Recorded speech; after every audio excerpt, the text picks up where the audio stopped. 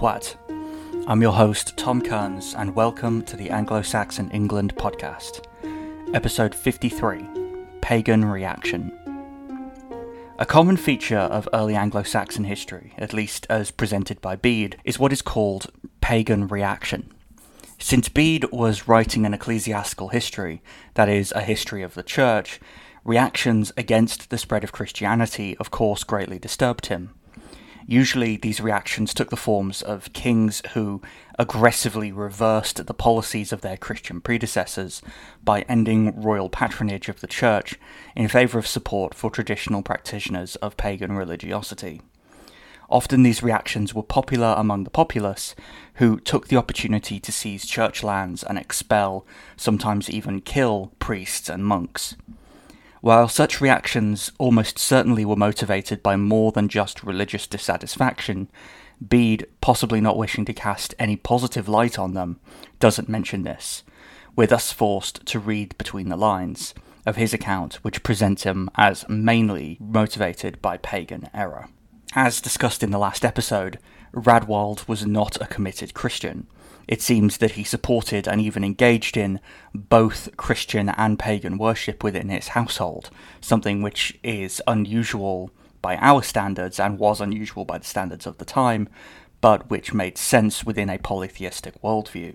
His son Eopwald was, at the time of his accession in 624, still resolutely pagan, indicating that Radwald didn't enforce a Christian conversion upon his family.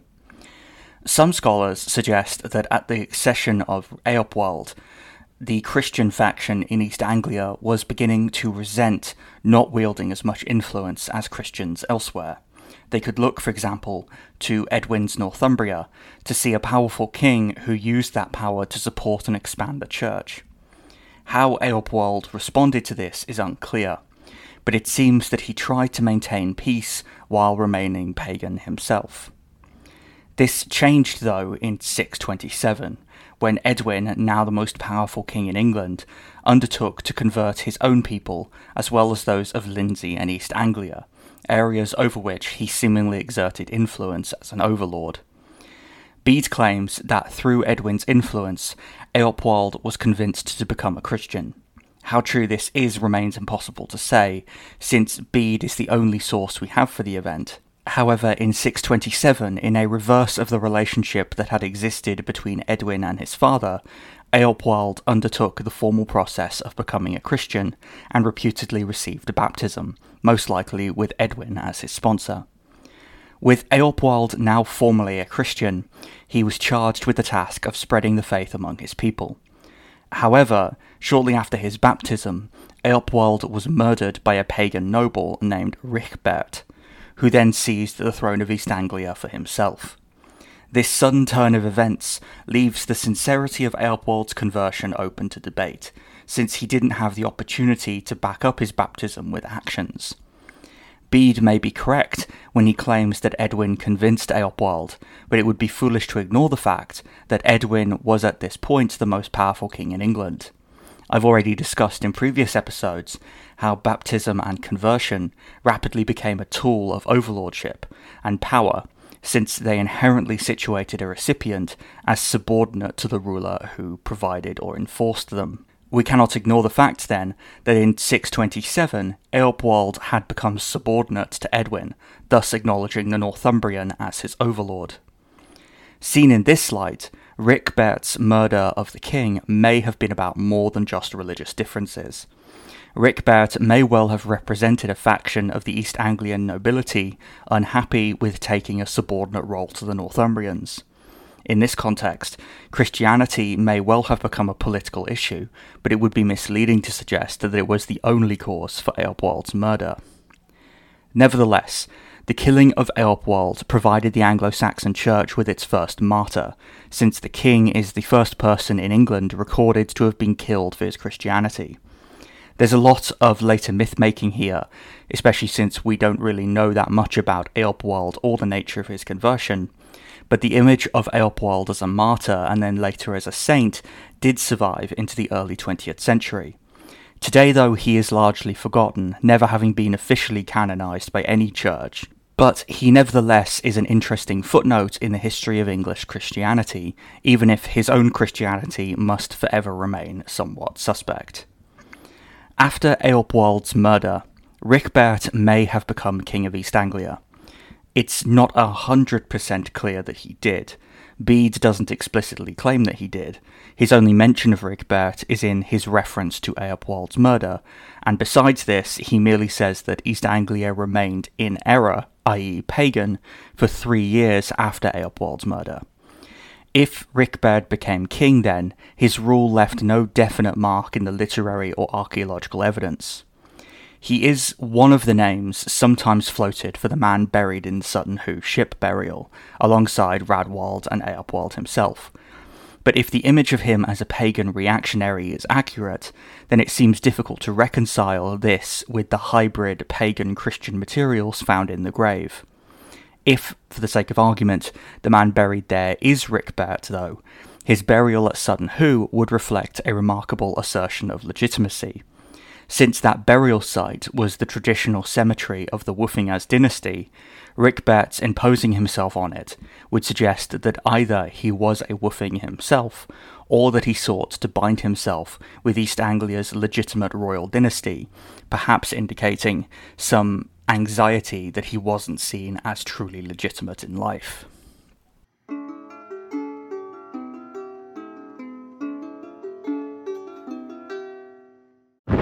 The Battle of Waterloo was one of the most famous turning points in world history.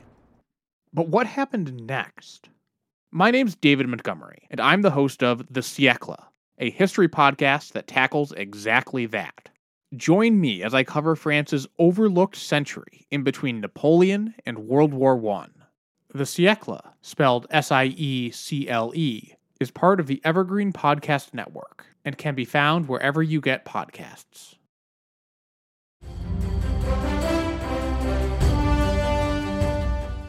This is Peter. And this is Tom. We want to tell you guys a little bit about our podcast. Tom and I met in college, became best friends, and then teachers almost 20 years ago. Sometimes school just does not allow us to elaborate on the topics that we find interesting, like the real shark attacks that inspired the movie Jaws, or the real historical context to Indiana Jones artifacts. Where does cereal come from? Or are zombies real? Does Ben Franklin really deserve to be on a $100 bill? On our podcast, just like in our class, there are no stupid questions. Just two friends having a lighthearted conversation about history, pop culture, and the context of current events. Listen to History Teachers Talking Podcast from Evergreen Network, anywhere you get your podcast.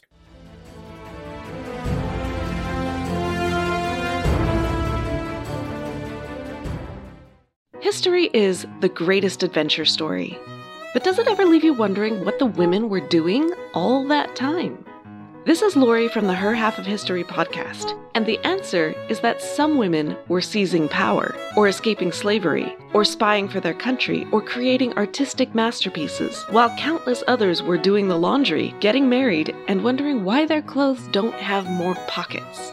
If you would like to hear the stories of women doing all of those things, check out Her Half of History at herhalfofhistory.com or wherever you get your podcasts. Hello listeners. Thank you so much for listening to this episode. I just wanted to let you know that if you enjoy what I'm doing here, then it really helps me when you leave a review or a rating on the podcast provider you're using to listen to this, when you subscribe to the show's YouTube channel, or even when you become a supporter over on Patreon, where you can get access to bonus episodes, ad-free episodes, and transcripts by pledging to one of the show's patron tiers. And speaking of patrons, I wanted to give a shout out to Jeff Hamilton, who recently became a patron. Thank you so much for your support, and I hope that you're enjoying the extra material you now have access to. Anyway, back to the show.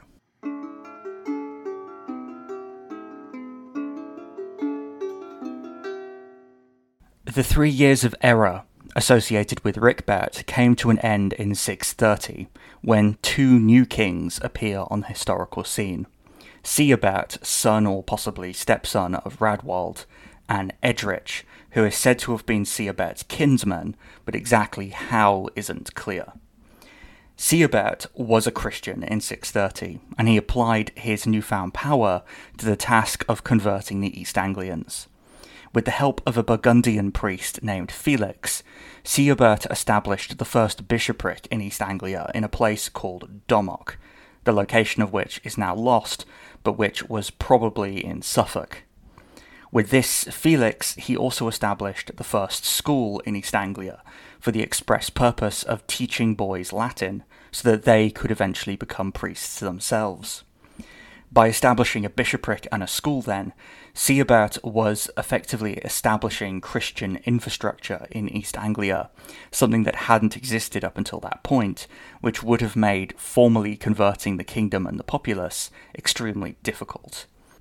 If you'll think back to the Northumbrian series, a theme that came up in that was the difference between the Canterbury or the Roman style of ecclesiastical practice and the Irish style of ecclesiastical practice, both of which circulated in early Anglo-Saxon England, and which, in the early 7th century, began to become increasingly hostile towards each other, ultimately culminating in the Synod of Whitby, at which it was agreed that the English Church would follow Roman custom.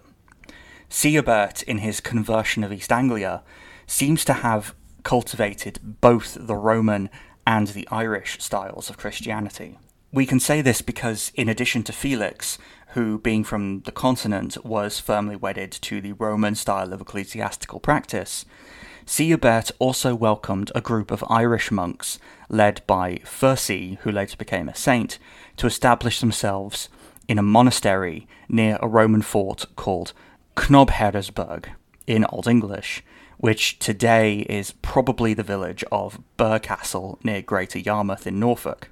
This royal patronage of both Felix and Fursey indicates that in East Anglia, then, we see a very rare instance of peaceful coexistence between the Roman and the Irish styles of Christianity that would later become overtly hostile, but which for now, probably united by a common missionary aim, were able to put their differences aside. The image of Sigebert that prevails in the historical literature is one of an intensely pious king. That is certainly the image that was promoted by Bede, who has really nothing but glowing praise for Sigebert. Edgerich, on the other hand, may well have not been a Christian at all. Bede never alludes to his baptism or to his participating in the missionary activities of his kinsman. Certainly he was not openly opposed to these, probably because he functioned more as a sub-king to Sigebert than a true equal. But Edgerich's religious convictions remain deeply mysterious. If he was pagan, clearly he was not militant about it, probably indicating that a lot of pagans in East Anglia were similarly fairly unconcerned about the spread of the new religion. Since he was a kinsman of Sigebert, it is entirely possible that he was willing to tolerate his kinsman's religious feelings and missions so long as his dynasty remained on the throne. What is not mysterious about Edgerich is the bind he was left in when Sigebert chose to abdicate the throne to become a monk in the monastery that would later become the Abbey of Bury St Edmunds. The precise date of this abdication is unknown, but it cannot have come at a good time, since in 633 Edwin, the East Anglians' staunch ally, was killed by Pender of Mercia and Cadwallon ap Cadfan, leaving all of England south of the Humber exposed to Mercian aggression. After regrouping following their success in Northumbria, in 636 the Mercians launched an invasion of an East Anglia that at this time was certainly being ruled only by Edgerich. Despite amassing a mighty army to resist the Mercians, Edgerich still knew that he was outnumbered and needed something more to inspire his men. He recalled the affection with which Sigebert was viewed by his people, and so sent a messenger to the former king pleading for him to leave his monastery and lead the army. Sigebert, totally focused on his religious life, refused. In response, the messengers, overcome with panic and desperation, seized the former king and forcibly dragged him out of the monastery, taking him all the way to the battlefield. There, the monk refused to take up any weapons or to fight in the coming battle. Opting to keep Sigebert there as a symbol, even if he wouldn't actually do any fighting, Edgerich chose to meet the Mercians on the battlefield. In the ensuing bloodshed, the defenceless Sigebert was killed, as was Edgerich himself. The broken East Anglians then fled the field and left the Mercians to ravage the kingdom unopposed. From this point on, East Anglia was permanently eclipsed by its more powerful neighbours in the west and the south. It remained independent though, and continued to exist into the 9th century, as I'll discuss in upcoming episodes, but it never again achieved the same level of influence that it had in the early 600s under the leadership of Radwald. Thank you for listening. I hope you've enjoyed this episode of the Anglo-Saxon England podcast. Once again, I've been your host, Tom Kearns, and I hope you'll join me again next time. Without the ones like you, who work tirelessly to keep things running, everything would suddenly stop. Hospitals, factories, schools, and power plants, they all depend on you. No matter the weather, emergency, or time of day, you're the ones who get it done. At Grainger, we're here for you with professional-grade industrial supplies. Count on real-time product availability and fast delivery. Call, click Grainger.com, or just stop by. Grainger, for the ones who get it done.